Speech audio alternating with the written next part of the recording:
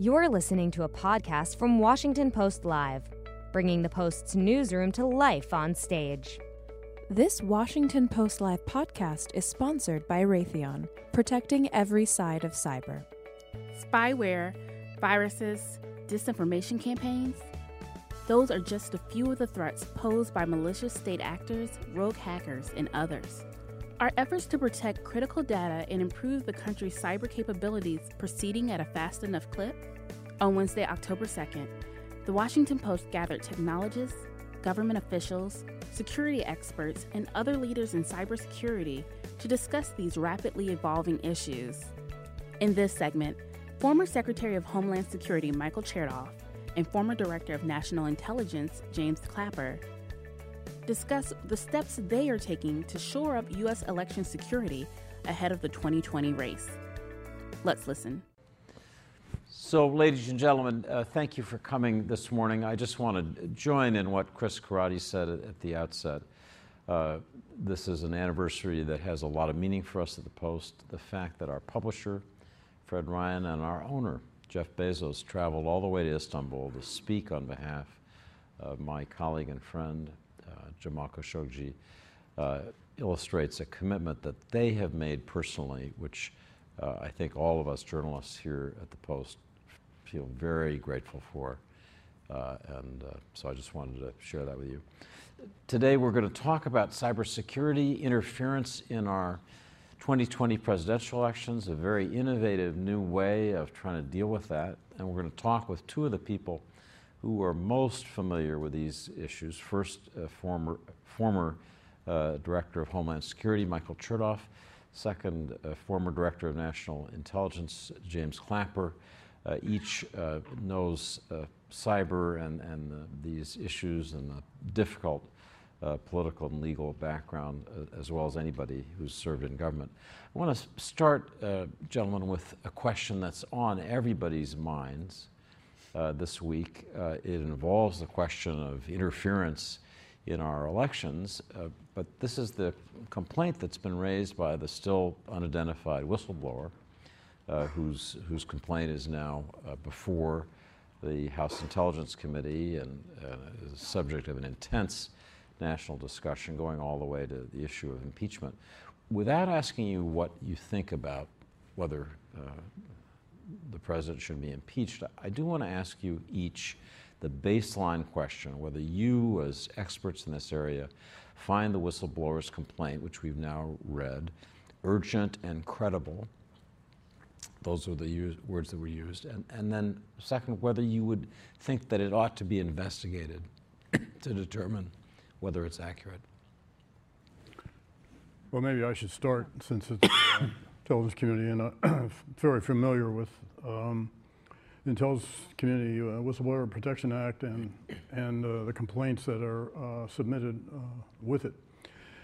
I would say that of all the whistleblower complaints that I ever saw during my 6.5 years as DNI, that this one was the best written, best prepared, footnoted, and caveated as appropriately it should be. And the law prescribes that once a whistleblower complaint is submitted, it goes directly to the Intelligence Community Inspector General, which became statutory during my time as DNI, and accordingly acts independently. The Inspector General makes a determination about, is the complaint credible? I don't recall ever having one that was declared to be urgent. And so that was done. The whistleblower complied meticulously with the provisions of the law. And for me, it was one of the most credible, compelling such complaints I've ever seen. Should it be investigated? Absolutely. That's the whole premise of the Whistleblower Protection Act, is that serious, credible complaints of wrongdoing should be accordingly investigated. Mike, what's your feeling about those same issues? Was it credible, urgent, and should it be investigated?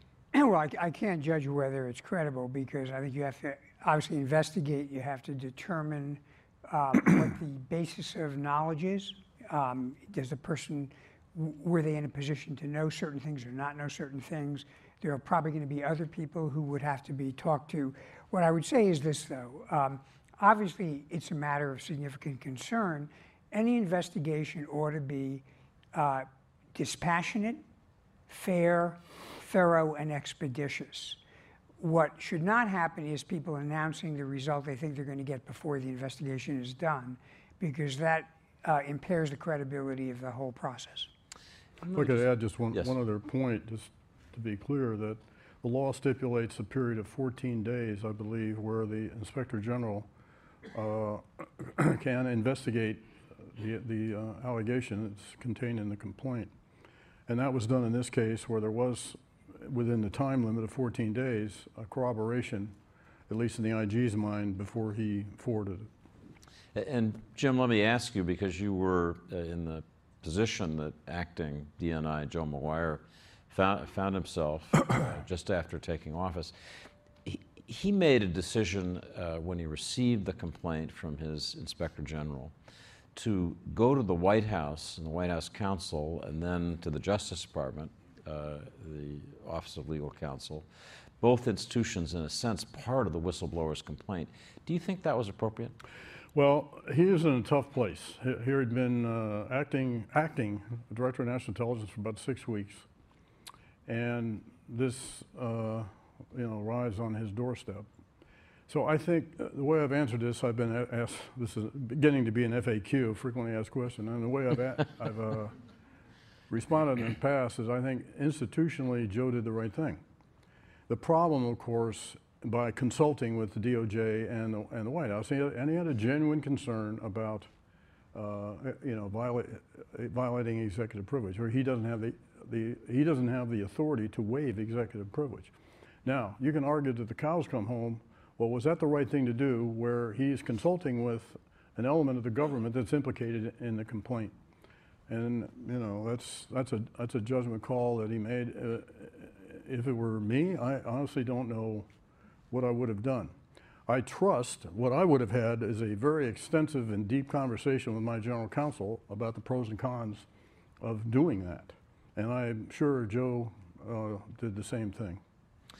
Mike, I want to ask you about a question that's becoming more and more central now, and that is, how can Congress compel testimony, either through subpoenaed witnesses or depositions, other documents, in an investigation that it deems essential, but where administration officials are withholding that information?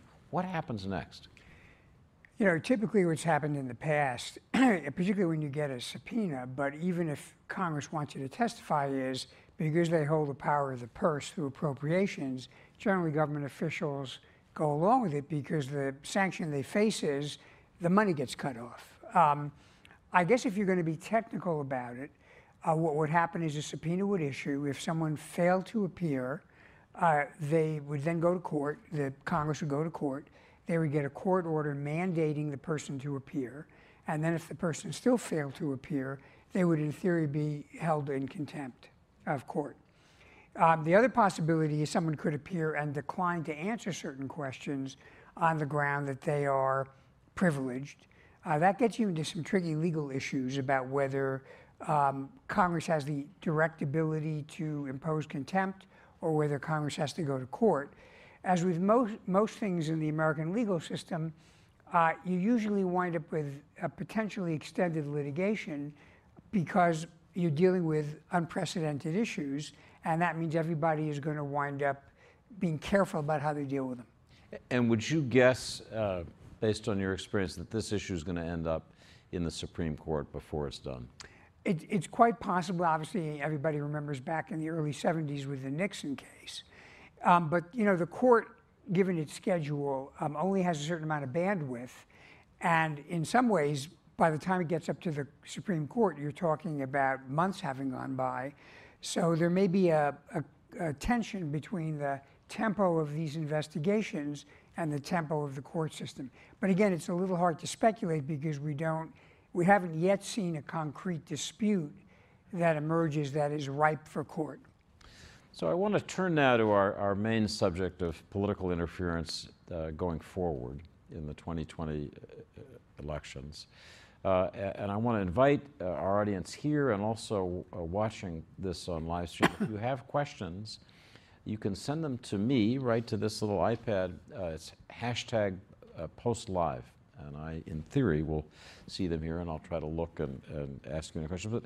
But let me ask Jim first, and then Mike, to give us a sense as we head toward 2020 of how well prepared you think we are to protect our elections from the kind of interference that we've seen now powerfully in 2016 and 2018 too. Well, having happily left the government, I still don't know. It's my impression that a lot has been done, certainly among the key federal agencies, FBI, Department of Homeland Security, National Security Agency, all those that are stakeholders and can help this. So I think a lot has been done over the situation where we were in 2016. But you got to remember, our voting apparatus is very decentralized. It's done at the state and local level, not at the federal level. I was really taken aback during the 2016 and what we were seeing the Russians doing when Jay Johnson, then Secretary of Homeland Security, reached out to voting officials, voting election commissions and this sort of thing at the state level and got a lot of pushback. We don't want the feds messing with this sort of thing. So I think, but having said all that, I am confident that a lot has been done to make it better. If I may, David, just make a point here, which whenever this topic comes up, securing the voting apparatus, voting machines, computation of votes, the transmission of votes and all that, that's hugely important. But that's, to me, at least, is one bin of the problem. The other bin is what I might call, for lack of a better term, intellectual security. Meaning, how do you get people to question what they see, read, and hear on the internet? And this is where the Russians exploited us, exploited our divisiveness by using social media. So that part of the problem, I'm not sure about. Mike, let me ask you the same thing of how vulnerable you think we are heading into 2020, whether the resistance that Jim describes to federal help to state and local governments, whether that's changing. And then also maybe you'd comment on the broader question that Jim raises about the way in which our information space as a whole now has been, it looks like, contaminated. So first of all, I agree with Jim. I think that the federal government has been much more active, and I think the states have been much more willing to accept help. I think you'll hear more in some of the later panels about that. I also agree that actually the machines themselves, in some ways, are the least vulnerable because A, they're decentralized, and B, they are normally not hooked up to the internet except very, very briefly. So to tamper with them, you'd have to get physical access.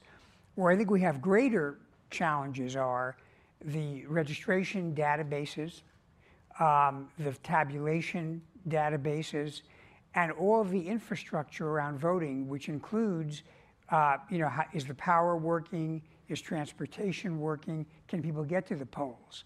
And these issues require not just preparing to raise your level of cybersecurity against hacking, but it also means resilience. If there is something that makes it difficult to vote on election day, either the database goes down and therefore you can't verify who's entitled to vote, or the trains stop running because of a cyber attack, is there a plan for what do you do next?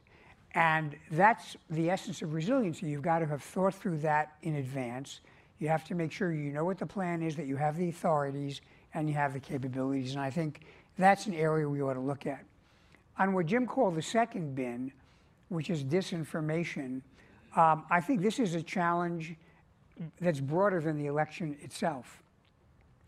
Obviously, one of the approaches that the Russians and frankly the Chinese also take to geopolitical conflict is the information space, what they used to call active measures. And the idea here is if you can disrupt the unity of effort of the United States or Europe or other democratic countries, then basically you win without firing a shot. because people don't trust each other and they don't trust institutions. And I think that's what we've seen over the last 10 years. In fact, it goes back decades. What has changed most recently is social media and the ability to manipulate that to drive very carefully tailored messages to particular individuals. And that's an area where I think we're still trying to implement standards and approaches that would mitigate the effect of that. And job number one is to get people to be critical in their thinking when they see a story, and not simply to accept it as true because, quote, it's on the internet. So just going to this point that Jim and you both now have discussed, the more that we talk about the insecurity of our election systems, in a sense, the more people have it in their mind that there's something wrong here. Yeah. A friend who runs cybersecurity for one of the big social media companies said to me recently, what the Russians really are doing is weaponizing uncertainty. That the very fact that you're uncertain whether these systems may be attacked leads to less faith in the outcome. I just want to ask you, I think it's one of the hardest questions there is there any way to reduce that weaponized uncertainty that you can think of that's appropriate for a democratic government? Jim? Mike? Well, I would say this. I mean, one of the points that's been made repeatedly is you need to have a verifiable, auditable system for actually getting voting. And whether it's a paper ballot or there are various kinds of tools that are now being developed that would encrypt a copy of the ballot, the ability to assure people that if there were a dispute, it might take a little bit of time, but you could go back and you could actually manually count. I think that's an important confidence building measure. So, any thoughts, Jim? Well, I don't have any silver bullet suggestion here other than imploring people to think critically, try to corroborate the information they're absorbing, pick and choose your sources, that sort of thing. I've often fantasized about some sort of national fact checker that unassociated with the government, perhaps. I don't know quite how you'd constitute this, that the fact checker would be seen as uniformly and universally credible, but some body like that could verify or refute what is being said out there particularly on social media. It's tricky. We don't want a single authority telling us what's true and what isn't. Yeah. That sounds like Big Brother, but George there's Orwell. got to be a solution. So I want to get to something that's really encouraging that you're both involved in. And it's a creative effort to deal with this problem and draw the public in. It's called Cyberdome. And maybe I could ask each of you just to explain the basic idea of this, what sorts of services Cyberdome will offer to candidates around the country in 2020 and hopefully for many years to come. Jim, why don't you start that off?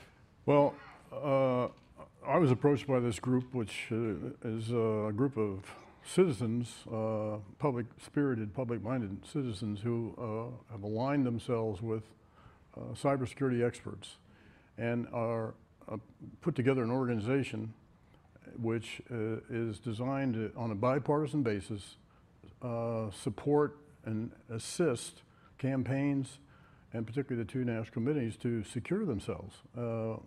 It's not a government thing, and they're seeking funding outside the government. And Mike and I have both approached about it and are serving on their board of advisors. Mike? Yeah, the idea here is a nonprofit organization that will offer free of charge to campaigns cybersecurity advice. Now, we've had campaigns hacked, for years. I mean, I remember back in 2008, campaigns were hacked. What was different in 2016 is what they call doxing. Not only were the campaigns hacked by foreigners in order to see what the campaign was thinking about from a policy standpoint, but actually some of the content was disseminated by the Russians and put out there in the run-up to the 2016 election in a way, again, to try to unnerve and demoralize the Democratic Party and supporters. So that, I think, took the weaponization to a new level. And part of what we're trying to do is get the campaigns to raise their game when it comes to protecting against these kinds of intrusions, which can then be, as has been said, weaponized against them. So I urge people to take a look at what this Cyberdome is proposing.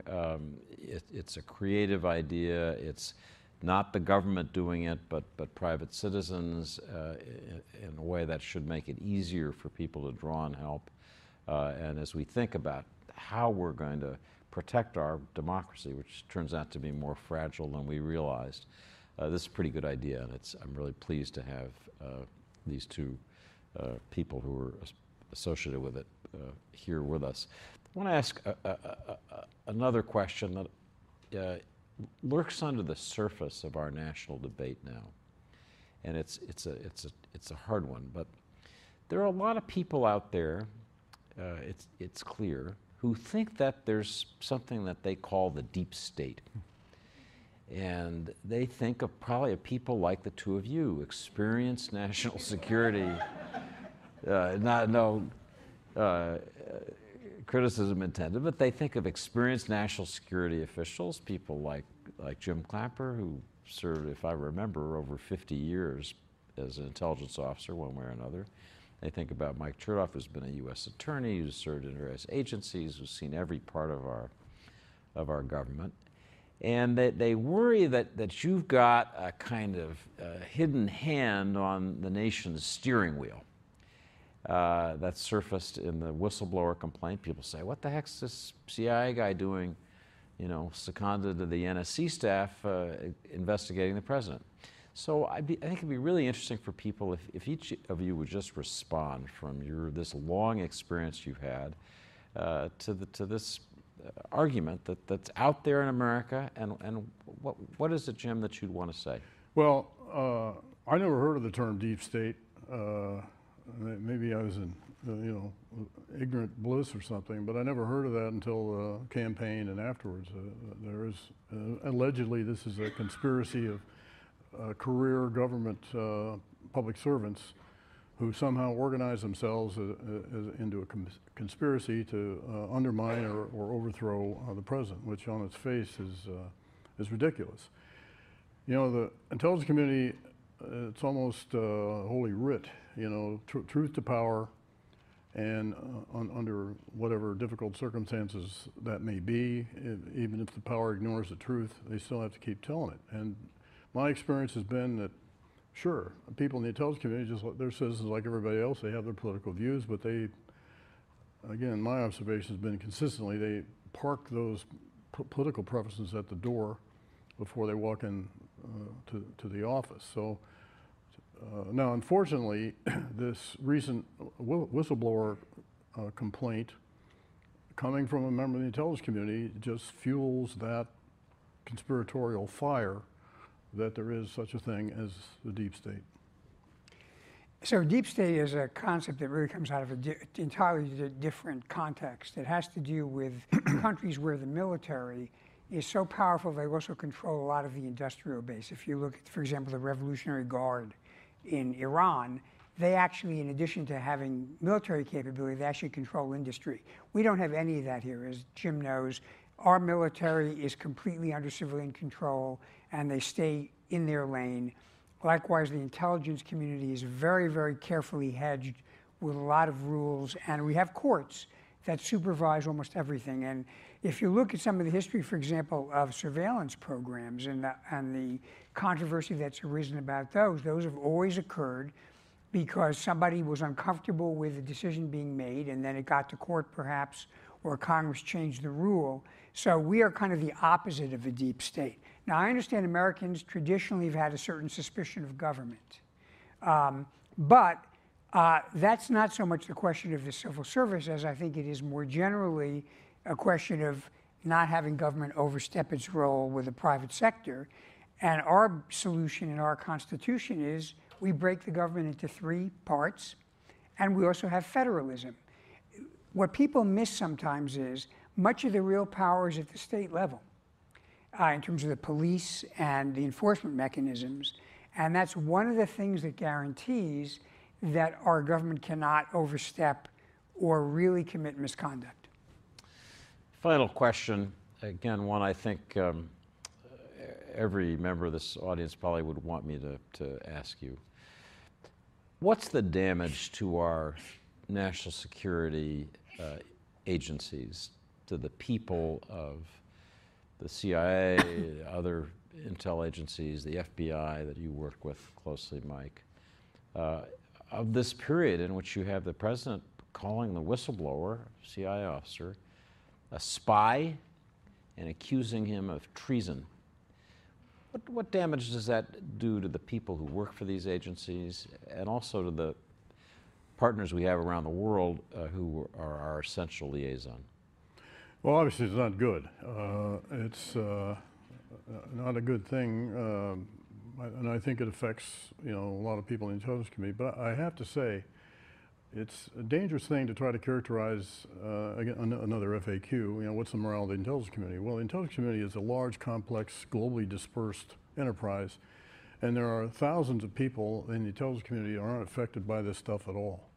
So if you're at Mission Ground Station someplace, you're in Denver or Menwith Hill or Pine Gap, or you're in Embassy X someplace as an intelligence officer, you're just there doing your job, and you're just not affected by this.